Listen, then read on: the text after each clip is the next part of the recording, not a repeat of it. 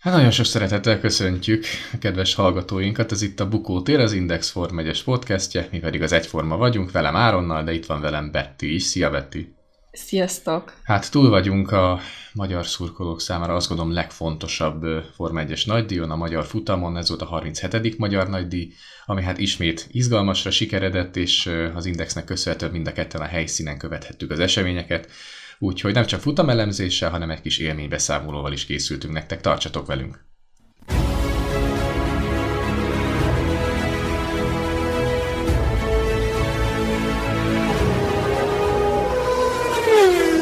Hát azt gondolom, hogy ez alatt a 4 nap alatt mindent megéltünk, amit egy Forma 1-es rajongó, illetve egy Forma 1 nagyon szívesen Forma 1-ben szívesen dolgozó újságíró megélhetett. Oda mentünk ugye csütörtök pénteken még a kánikulába, aztán szombaton a szakadó esőt éppen, hogy megúsztuk, aztán vasárnap a szél fújt el minket majdnem, mint malackát a Micimackóban. Hát Betty, hogy tetszett neked ez a Forma 1? Te most ugye elsőbálozó voltál. Milyen élmények, ingerek értek ez alatt a 4 nap alatt? Azért gondolom, hogy nem unatkoztál, meg nem is volt rossz. Hát egyáltalán nem unatkoztam, és nagyon-nagyon örültem ennek a lehetőségnek, és tényleg azt gondolom, hogy a motorhomok és a pedok és box utca környékét azt átélni egy fantasztikus érzés, tényleg egy Forma 1-es szurkolónak, illetve egy Forma 1-es újságírónak is, aki mondjuk elsőként tudott kimenni ugye erre a hungaroringi eseményre. Hát én meglepő módon pozitívan csalódtam igazából a pilótákban is, illetve a csapatfőnökökben is. Nagyon készségesen álltak rendelkezésünkre, illetve a Hungaroring vezetősége, a sajtófőnök, a Magyar Nemzeti Autósport Szövetség elnöke és Oláh Gyárfás is teljesen közvetlenül készségesen állt az Index kamerái elé, úgymond. Tehát tudtunk vele interjút készíteni, nagyon kedves volt mindenki, az egész menedzsment, úgyhogy én azt mondom, hogy mindenképpen egy pozitív hétvége volt, illetve így a pilótákra egy kicsit így kitérve. Én szinte az összes pilótával tudtam egy közös képet készíteni, igaz ez még a pénteki napon volt, hogy nem volt akkor a nagy sürgés-forgás, ugye motorhomok körül persze igen, viszont inkább a szabad edzések táján még azért sokkal lazábbak voltak a pilóták, tehát Ricciardo is hatalmas mosollyal fogadott, és mondta, hogy of course, persze csinálhatunk képeket, közöset. Ocon is megállt, Alonsóval is tudtam képet készíteni, illetve Coulthard is, ugye a fiával látogatott ki a Hungaroringre, úgyhogy vele is sikerült egy közös kép. Toto Wolffal sajnos nem, pedig az is bakancslistás lett volna, de majd legközelebb. Úgyhogy igazából, jó, Perez egy kicsit álmos volt, amikor oda mentem, és akkor mondta, hogy ja, persze csináljunk, de ő annyira nem volt boldog a dologtól, de én annál inkább. Úgyhogy én tényleg azt tapasztaltam, hogy a box utcába is kilátogatva a csapatoknak a szerelői is, tehát senkinek egy szava nem volt, hogy ott fotózkodtunk, vagy éppen különböző alkatrészeket, elemeket elemezgettünk így Áronnal, illetve a Sanyinak is küldtük tovább, hogy ő mérnöki szemmel ugye mit lát ezen.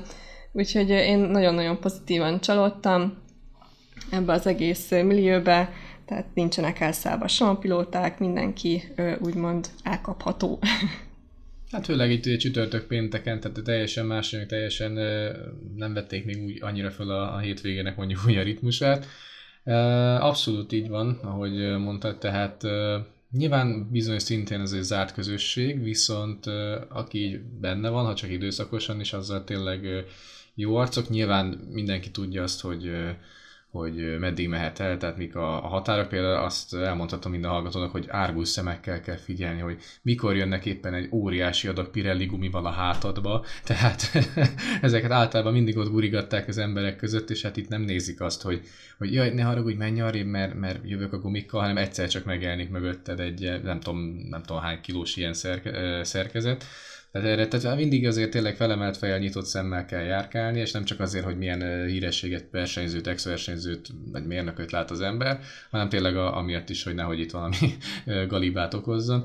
De egyébként abszolút így van, hogy nyitott, ezek a srácok nyitottak, mosolygósak, és tényleg ez a fiatal generáció, ez úgy néz ki, hogy úgy most furcsán hangzik, hogy mindent elbír. Tehát az, hogy például a harmadik szabad edzés után ugye Norris szaladt volna be a McLaren motorhomjába, és akkor egyszerűen nem tudom, hogy 5-6 szurkoló ott volt, és mindegyikkel megcsinálta a fotóját, és azon robogott tovább. Tehát eznek annyira hozzátartozik az életükhöz, hogy ez valami elképesztő. De nekem ez egyik kedvenc pillanatom az volt így a hétvége során, amikor egyszer csak így feltűnt Jarno Trulli és Jacques Villeneuve, és akkor tudod, nézegeti az ember, hogy hú, de megöregedett ez a Trulli, ez ő lehet? Ez az egyszeres futam győztes, Monaco 2004-es győztes, és így mellé nézek, hát itt van mellett a Villeneuve, basszus, hát akkor persze, hogy ő az. Szóval vannak ilyen érdekességek, és a Villeneuve volt nagyon aranyos, aki a családjával érkezett, ugye a kisfiával, illetve a kedvesével, és hát az zseniális jelenet volt szerintem, amikor azt hiszem még a szombati napon próbáltak ugye bejutni, csak hát ugye egy ilyen beléptető rendszernél ugye egy ilyen, ez a kis forgóajtó van, ami ugye leigazolod ugyebár a belépődet, és akkor átenged. Na igen, nem csak itt egy babakocsival, ez egy nagyon nehéz mutatvány, úgyhogy azt le kellett szerelgetni mindent, és akkor nagy nehezen Villeneuve-ék azt át tudták ott tenni, de nem bosszankodott, nem webciáskodott, hanem szépen megköszönte ott tényleg a személyzetnek, hogy beengedték. Tehát annyira teljesen más volt, mint ahogy az ember ugye róla hall mondjuk a médiában is. És a legjobb jelenet az tényleg az volt, amikor Jackie Stewart-tal találkozott. Én úgy vettem észre, hogy Jackie Stewart folyamatosan ilyen VIP csoportoknak tart ilyen, hát nem is tudom, ilyen tárlatvezetést, ilyen olyasminak tűnt, a mikrofon folyton ott volt a szájánál, és akkor mentek is csoportokba, és akkor egyszer csak a Villeneuve-vel találkozott, és akkor Villeneuve valamint adott neki egy pacsit, és mondja, hogy na, mi újság, fiatalember. Annyira aranyos, meg bensőséges volt, hogy ez a hihetetlen. Úgyhogy tényleg bizony. Igen, tehát Villeneuve-vel igazság szerint majdnem sikerült beszélni, csak aztán mondtam, hogy rengeteg a dolga, de hogy majd még keressem, azt nyilván nekünk is egyéb elfoglaltságok miatt erre már nem volt lehetőség, de abszolút nem hajtott el, tehát nagyon aranyos volt. Viszont a másik, aki összejött, az Heikki Kovalainen, vele már csütörtökön sikerült beszélni, mert én már kimentem a csütörtöki média napra is, épp az, hogy kicsit feltérképezzük a terepet, és hát Heikki az tényleg Heikki, szóval ő rögtön mondta, hogy ja, persze, persze, kérdezzél. És akkor tök jól elbeszélgettünk, nyilván menet közben, tehát olyan itt nagyon nincsen, hogy te megállítasz valakit, és azzal te beszélgetsz, amit egyfolytában tényleg mozgásban van a pedok. És akkor tényleg Heikki nagyon jó arc volt, és akkor az utolsó kérdés, nem is emlékszem pontosan, hát igen, hogy körülbelül milyen hétvégére számít, ezt elmondta, csak éppen akkor érkezett meg a másik oldalról Valtteri Bottas és kis csapata, és hát akkor mondtam nyilván Heikinek, hogy na jó, menjél nyugodtan a honfitársad, aztán pacsizzatok minden, és akkor mentek, és akkor dumálgattak, beszélgettek, szóval ez is jó pofa, hogy egyszer csak feltűnik egy Bottas, úgyhogy tényleg itt ez a pedok, ez elképesztő, hogy mindig valakibe belebotlik az ember, és tényleg az volt jó, amit az előbb is mondtál, hogy mindenki olyan teljesen nyugodt volt, jól állt hozzá a dolgokhoz, hogy Coulthardot említetted, akkor említhetjük még Ralf Schumachert. Nyilván mind a ketten különböző tévéknek dolgoztak, Kovalainen is a Finn tévének dolgozott, kommentálta például a futamot vasárnap. És egyébként tényleg azt is elmondta, és nagyon tetszett, hogy ilyen szerény volt, hogy a 2008-as hungaroringi győzelem, ami ugye élete egyetlen sikere volt a Forma 1-ben, hát az óriási mázli volt. És ez tök jó, hogy ezt tudod elismeri. Tehát azt elismeri, hogy igen, Hamiltonnak defektje volt, Massának a motor ment tönkre néhány körrel a vége előtt, amúgy én harmadik lettem volna, de tényleg aki kíváncsi a teljes interjúra, az Indexen tényleg megtalálja és olvassa el, érdemes. És ugye az időmérő után nekem még volt lehetőségem nyilván kérdezni, mint médiás, és volt egy nagyon-nagyon aranyos jelenet, amit így most elmesélek így mindenkinek. Ugye van egy ilyen kis kordonrész, ahol külön az írott sajtósok tudnak kérdezni, és el vannak különítve a tévések is. Tehát ez egy ilyen külön rész a médiásoknak, és így körbe járnak úgymond a pilóták az időmérő után, illetve a futam után is, hogy interjút adjanak. És ennél a kordon résznél már így fel volt sorakozva szerintem pont Alonso és Ricciardo talán, és igazából semmelyik újságíró nem vette észre, hogy Mick Schumacher is megérkezett így a kordon legszélére, és konkrétan a kis Schumi így állt, és nézett, hogy ő is adna interjút, de hogy igazából őt is senki nem nagyon vette észre. Hát én észrevettem őt, úgyhogy oda is rohantam hozzá, így pár kérdést hozzáintézni, és ilyen szép mosolygó szemekkel így nézett rám, hogy akkor így kérdezzek, és tényleg nagyon-nagyon közvetlen volt. Minden kérdésemre válaszolt, és tényleg egy ilyen pozitív élmény volt, hogy én egyedül kérdezhetek úgymond Mick Schumachertől. Eléggé kiváltságosnak éreztem magam, főleg így a Forma 1-es múltamat tekintve, hogy ugye én Michael Schumacher nagy rajongójaként nőhettem fel, és most a fiával közvetlenül beszélgethetek, úgyhogy nekem ez nagyon pozitív élmény volt. Úgyhogy szerintem így lassan rá is térhetünk egyébként a kis szabad edzésekre, illetve időmérő futamelemzésre, de hogyha Áron, neked még van valami kis tapasztalásod, amit megosztanál, akkor azt is még mondjuk el szerintem a hallgatóságnak. Hát ugye igazából nagyon sok, tehát ezt most tényleg egy adást rá lehetne szerintem szentelni. Hát nekem az volt így mondjuk a legfurcsább élmény, amikor a verseny után ugye mentem le oda, amiről az előbb te beszéltél, ez a kordonhoz, és sikerült odaállnom egy tavalyról általam már ismert brit újságíró, egy angol újságíróhoz, és tudtam azt, hogy ő tuti kérdezni fog, mert egyfolytában sokat kérdez mindenkitől. Hát mondom, akkor ez egy jó kis pozíció lesz nekem. És tényleg akkor pont jött oda Ricardo, és így egy 20 centire van tőlem, és azt a mindenit, az egyik legnagyobb munkamester, egyik legnagyobb arc így a pedokban itt van.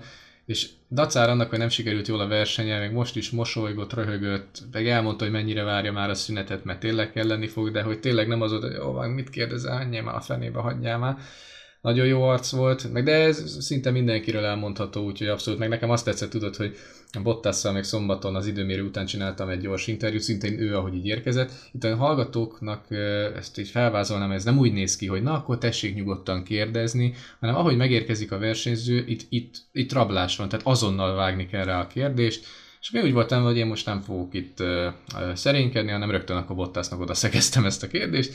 Teljesen normálisan válaszolt, és akkor utána én úgy köszöntem meg neki, hogy rendelkezésemre állt, hogy kítosz, ami finnül azt jelenti, hogy köszönöm, és akkor a sajtósa is ugye aranyosan visszamosolygott, és akkor az úgy érződött, hogy na ez biztos tetszett nekik is. Tehát ezek a kis finomságok, ezekre tényleg úgy ilyenkor érdemes hagyatkozni, hogy figyelni. De amit mondtál is, igen, akkor szerintem inkább kanyarodjunk rá a magára a verseny hétvégére, hiszen már 12,5 perce beszélgettünk így az élményekről, de tényleg erre egy adást lehetne szentelni. Hát igazság szerint pénteken azt láttuk, ami előrejelezhető volt, tehát hogy a Ferrarik nagyon jó tempót diktálnak, a Red Bull egy picikét valóban küzdött, ahogy azt Verstappen is elmondta, még így a francia nagydíj leintését követően, hogy egy picikét izgul így a Hungaroring miatt, és érdekes volt, hogy nagyon erős tempót diktált a McLaren, ugye Norris második volt, Ricciardo pedig, hogy jól emlékszem, 5. a második szabad edzésen, tehát az látszott, hogy a McLaren itt esetleg még valami domborítani is tud majd. Hát annyi volt csak ugye, hogy Norris imádkozott azért, hogy száraz időmérő edzés legyen, tehát most ne essen az eső, de bizony, amikor szombaton megérkeztünk a ringre, és ugye letettük az autót, és elindultunk fölfelé a médiállásba, hát akkor azért összenéztünk, hogy hát itt bizony le fog szakadni az ég.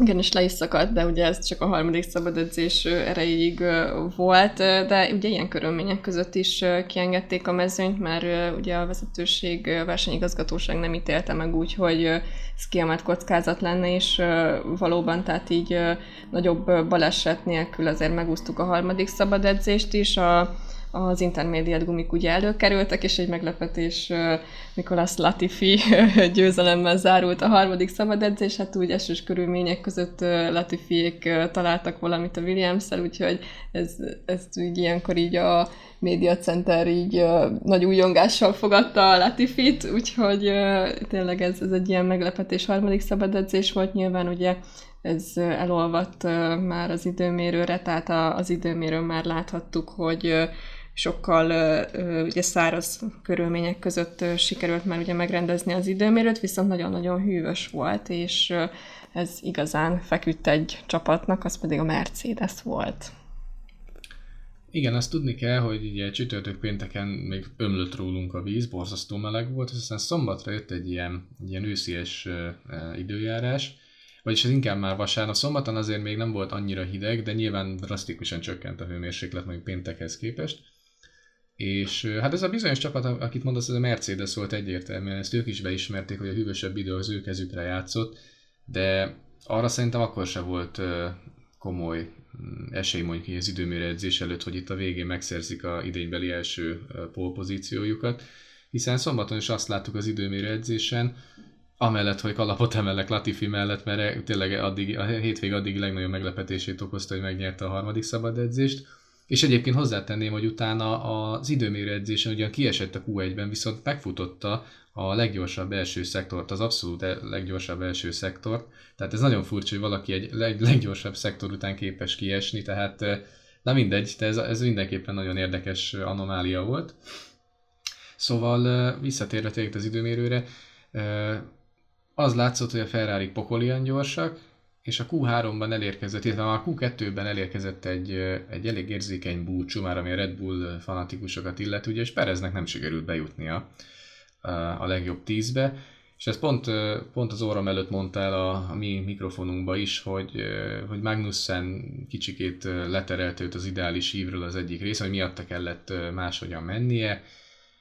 Nyilván meggyűlt a baj a pályaelhagyásokkal is, ezt is a Hungaroringen szigorúan néztük, ugye 35 kamerával figyelték a versenyzők mozdulatait, ezt maga Olágy Árpás mondta el, ezt is természetesen az Indexen el lehet olvasni, remek interjú volt, és hát Perez kiesett, és hát most már vele kapcsolatban egyre több hát nem is a pletyka, hogy hát bizony Helmut Márko is mondta, hogy hát úgy tűnik, hogy a mexikóinál előbb elkezdődött a nyári szünet, mert most már tényleg versenyek óta pocsék teljesítményt nyújt. És a másik Red Bull-lal se lettek elégedettek, igaz, itt nem Verstappen hibázott, hanem egyszerűen a Q3-ban az erőforrással valami probléma történt, elment az erő, csak a 10. helyről rajtolhatott a holland, és úgy tűnt, hogy ez a Ferrarinek egy nagyon jó esély lehet, de a Ferrari már megint nem tudta, gólra váltani ezt a helyzetet, ugyanis Sainz, illetve Leclerc elé, hát bejött George Russell, és emlékszem, hogy így már leraktam a fejemet, elkezdtem írni, hogy Sainz élete második pole pozíció, stb. És azt kell tudni, hogy a média szobában, hogy előttünk ilyen kivetítő tévék vannak, és akkor ezzel lehet nézni az eseményeket.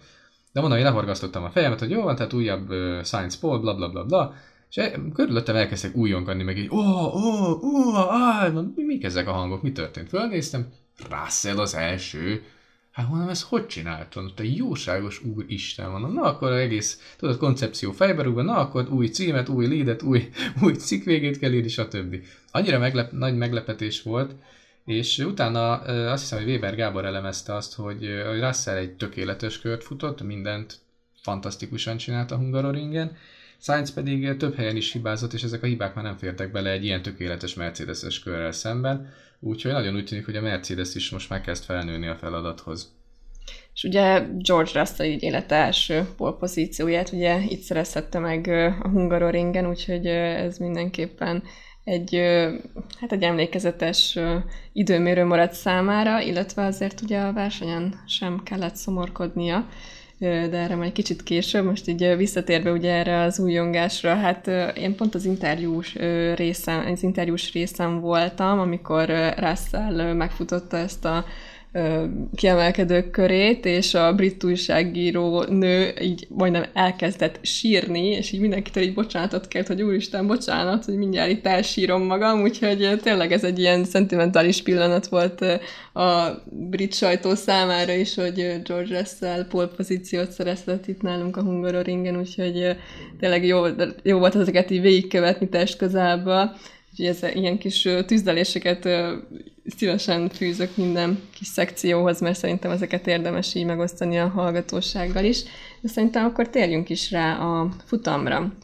Tehát azért láthattuk, hogy a rajt az elég simán ment George Russell számára, úgyhogy körökig első helyen autózott, jól menedzselte a tempót az élen, de ugye ennek az is volt az oka nyilván, hogy nagyon-nagyon hűvös körülmények fogadták a futam alatt ugye a pilótákat, maximum ugye 20 fok lehetett, és a pályának a hőmérséklete is extrém alacsony volt, úgyhogy ez mindenképpen kedvezett ugye a Mercedesek számára. Viszont ugye ezt az első helyet nem sokáig tudták birtokolni. Áron, folytathatod nyugodtan a kis elemzést. Hát annyi történt, igen, hogy a pálya hőmérséklete nem érte el a 30 fokot se, és azt még hozzá kell tenni, hogy nyilván picikét már előre szaladó a Ferrari, mert itt megágyazott magának, hogy itt megint nem fog nyerni. Hogy úgy mondhatjuk, hogy a saját sírját kezdte el megásni azzal, hogy nem a lágyon rajtoltak, hanem a közepeseken. Ez érdekes volt, mert ugye Russell a lágyakon start, nyilván az volt a cél, hogy a Ferrari tovább kimarad, és akkor majd levadásszák majd a Mercedes-t, ami végül is megtörtént, csak hát ismerjük, hogy aztán mi volt a háttérsztori. Na mindegy, remek volt a rajt tényleg Russell részéről, meg egyébként is a mezőny nagyon, hogy mondjam, olyan nyugodtan, kultúráltan el tudott jönni, és hát ezt követően Russell remekül menedzselte a tempót, illetve a Ferrarik is nyilván utána próbáltak nem leszakadni túlságosan, viszont a Red Bull elkezdte a felzárkózást a 10.-11. helyről. Az alpinokon gyorsan átrágták magukat, meg egyébként is jó volt a rajtjuk. És hát ezt követően ugye Russell kezdte tulajdonképpen mondhatni az élmezőnyből a kerékcseréknek a sorát, ugye megkapta a sárga közepeseket. Sainz-al próbáltak ugye reagálni rá, viszont hát itt is már megvolt az első hiba, mert nem volt tökéletes a csere, így visszajött Russell mögé egy jó 3 másodperccel, és így ugye a vezetés az Leclerc kezébe került, aki viszont meg tudta csinálni azt, hogy még körökön keresztül kimaradt a közepeseken, és ezzel elég, ugye Russell nyilván visszajött elé a pályán, viszont annyival jobban tudta Leclerc menedzselni a gumikat, hogy nagyon látványos csatában, de sikerült megelőznie Russellt, a kifejezetten nehezen előzhető Hungaroringen egyébként, de az jó volt látni, hogy ezek az autókkal tényleg úgy közelebb tudnak egymáshoz maradni a csaták közben. Nagyon izgalmas néhány kör volt, és hát Leclercnek tényleg megnehezítette a dolgát Russell, és végül azt hiszem talán a 3. vagy 4. kísérletre tudott a célegyenes végén külső íven előzni Leclerc.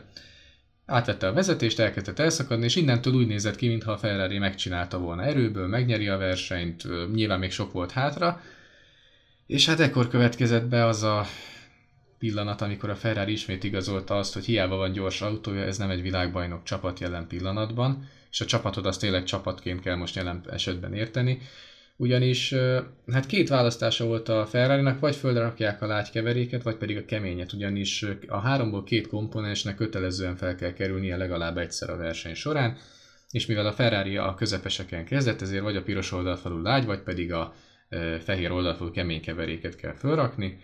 És hát ugyebár Leclerc azt mondta, hogy mi semmiképpen se a keményet használjuk, hanem inkább álljunk át akkor a lágyra, vagy menjünk még egyet a közepesen.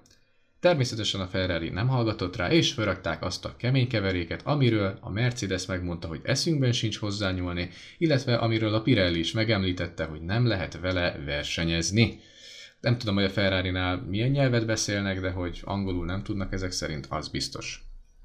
Igen, ugye a Pirelli is jelezte külön, hogy a kemény keverékű az nem túl ideális, ugye a Hungaroring aszfaltcsíkra erre a hétvégén, tehát hogy a kemény keverékű abroncsok, és mégis a 40. körben Charles Leclerc autójára felkerültek a kemény keverékű abroncsok, és nyilván itt minden elveszett, ami Charles Leclerc lehetőségeit illeti, tehát itt konkrétan eljátszott a Ferrari ismét Charles Leclercnek a futamgyőzelmi esélyét, és ugye a 42. körben még Max Verstappen megforgott, és ugye ismét így Leclerc vette át a vezetést, de ugye ez sem jelentett túl sokat, mert ugye a 45. körben a holland világbajnokunk ugye ismét megelőzte Charles Leclerc, és ugye innentől kezdve már Max Verstappen kezéből nem igazán lehetett kivenni a győzelmi esélyeket.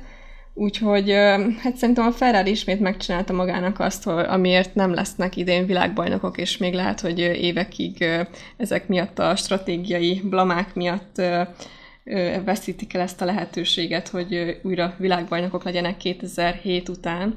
Tehát az utolsó világbajnokok ugye Kimi Räikkönen, úgyhogy ez azért már nagyon-nagyon sok évtized, most már azt is mondhatjuk, úgyhogy én nem tudom, hogy a Ferrari miben bízhat, van 2 jó pilótájuk, viszont a stratégiai munkájuk az csapnivaló, tehát nem igazán tudnak együtt dolgozni a pilótákkal, szerintem a stratégák folyamatosan megkérdőjelezik az ő döntésüket, és ugye úgy vannak vele, hogy nyilván a stratégák kezében van a végső döntéshozatalnak a lehetősége, folyamatosan felülírják még a Pirellinek is a kiadványait, úgyhogy nem tudom, szerintem itt tényleg hatalmas problémák vannak a Ferrari házatáján, és így valóban nem lehet világbajnoki címet szerezni.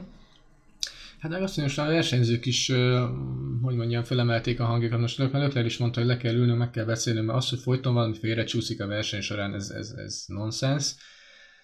És hát látszott is az arcán egyébként, tehát én most a verseny végén ugye befejeztem a tudósítást, és mentem le, hogy akkor az interjúkat vadásszam, és hát azért lehet látni, amikor tényleg Leclerc ideges, és most nagyon látszott rajta. Nyilván ő, hogy mondjam, a monakói úriemberként ideges, tehát ne úgy képzeljünk el, hogy most felrúg mindent. Sainznak a testbeszéde például nagyon árulkodó volt, tehát lehorgasztott fejjel, ilyen összeráncolt szemöldökkel megy, és így ez a úristen, ez a nem merek hozzászólni című történet, tehát rajta nagyon látszódott, és hát én nem tudom, tehát az, hogy Binotto már megint azt kommunikálja, hogy nem volt rossz a stratégia, az autóknak nem volt meg a tempója. Atya úristen, hogy mondhatsz ilyet? De az mindenki látja, tehát hogy 1000 ember azt mondja neked, hogy hülye vagy, akkor nem hiszem, hogy 1000 ember fog tévedni. Tehát az, hogy mindenki szembe jön veled az életben, annak szerintem oka van. És ez most tényleg nem ennyire csökönyös az a Ferrari, ennyire olasz, ennyire politika, ennyire egyszerűen hihetetlen. Tehát tényleg nem tudom elhinni. Tehát az, hogy mindenki azt mondta, hogy nem jó a kemény keverék. Biztos, hogy a Ferrari kipróbálta pénteken a szabad edzések alatt. Biztos, hogy volt róla adatuk. Hát nem létezik, hogy ennyire sötétek legyenek, de ezek szerint tényleg. És nem először játszották már el. Tehát az, hogy egy második, harmadik rajthelyből kihoznak egy negyedik és hatodik helyet, atya Isten, hát ez nem hiszem, ez egyszerűen döbbenetes, ez tényleg hihetetlen. És az, hogy a Red Bull pont az ellenkezője a 10. rajthelyről megnyeri Verstappennel a versenyt, egy remek taktikai húzással, amikor felrakták a közepeseket, és amit mondtál is, hogy még az is belefért, hogy nyomott egy sima 360-at a célegyenesre ráfordító kanyar előtt a holland, és utána is simán nem használta el a gumit ettől a megforgással, simán utolért el Leclerc és megelőzte. Tehát innen látszott, hogy ez a kemény keverék, ez semmire nem jó. Tehát borzasztóan nem illett ide a Hungaroringre.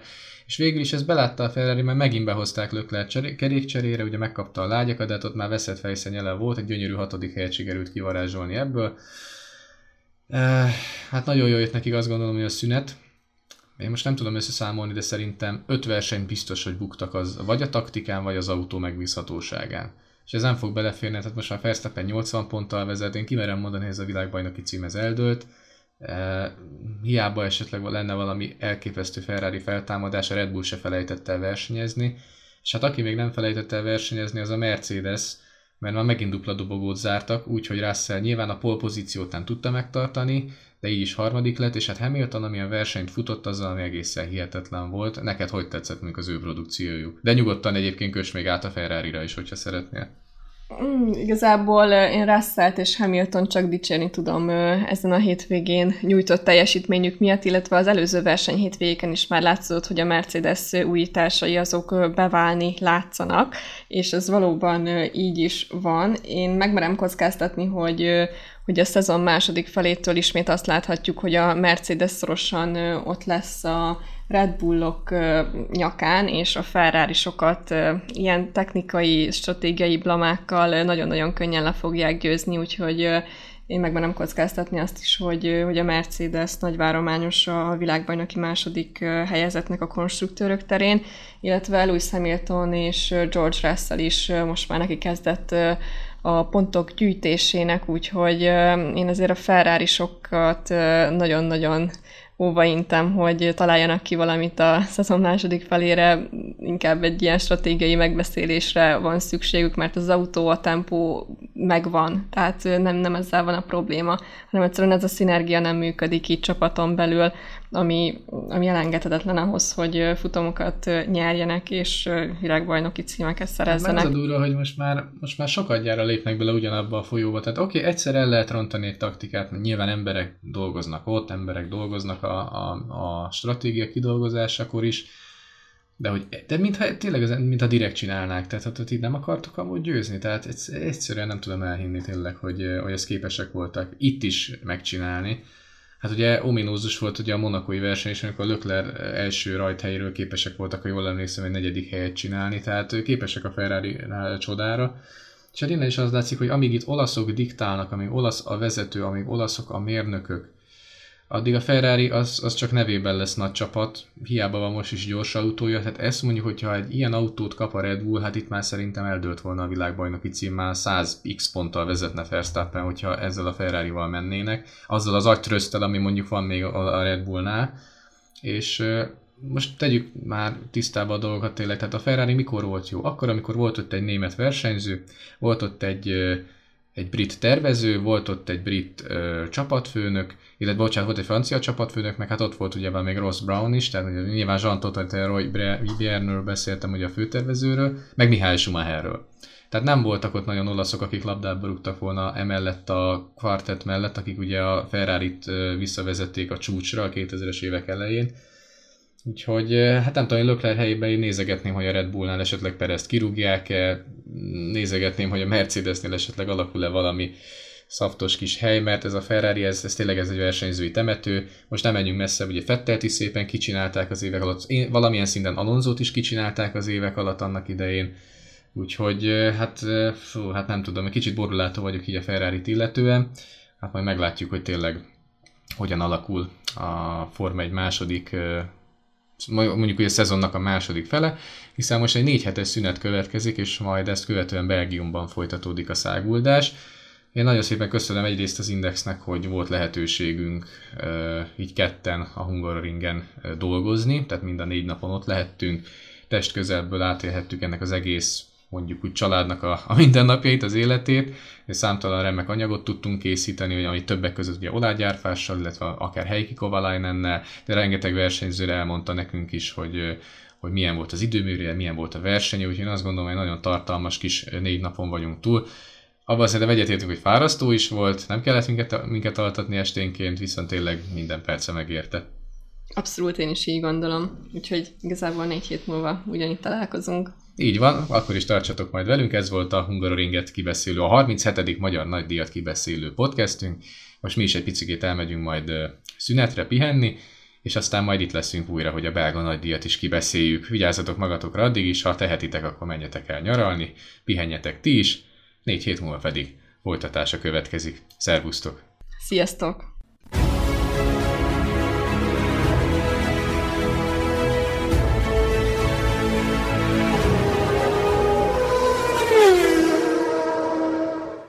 A műsor a Béton partnere.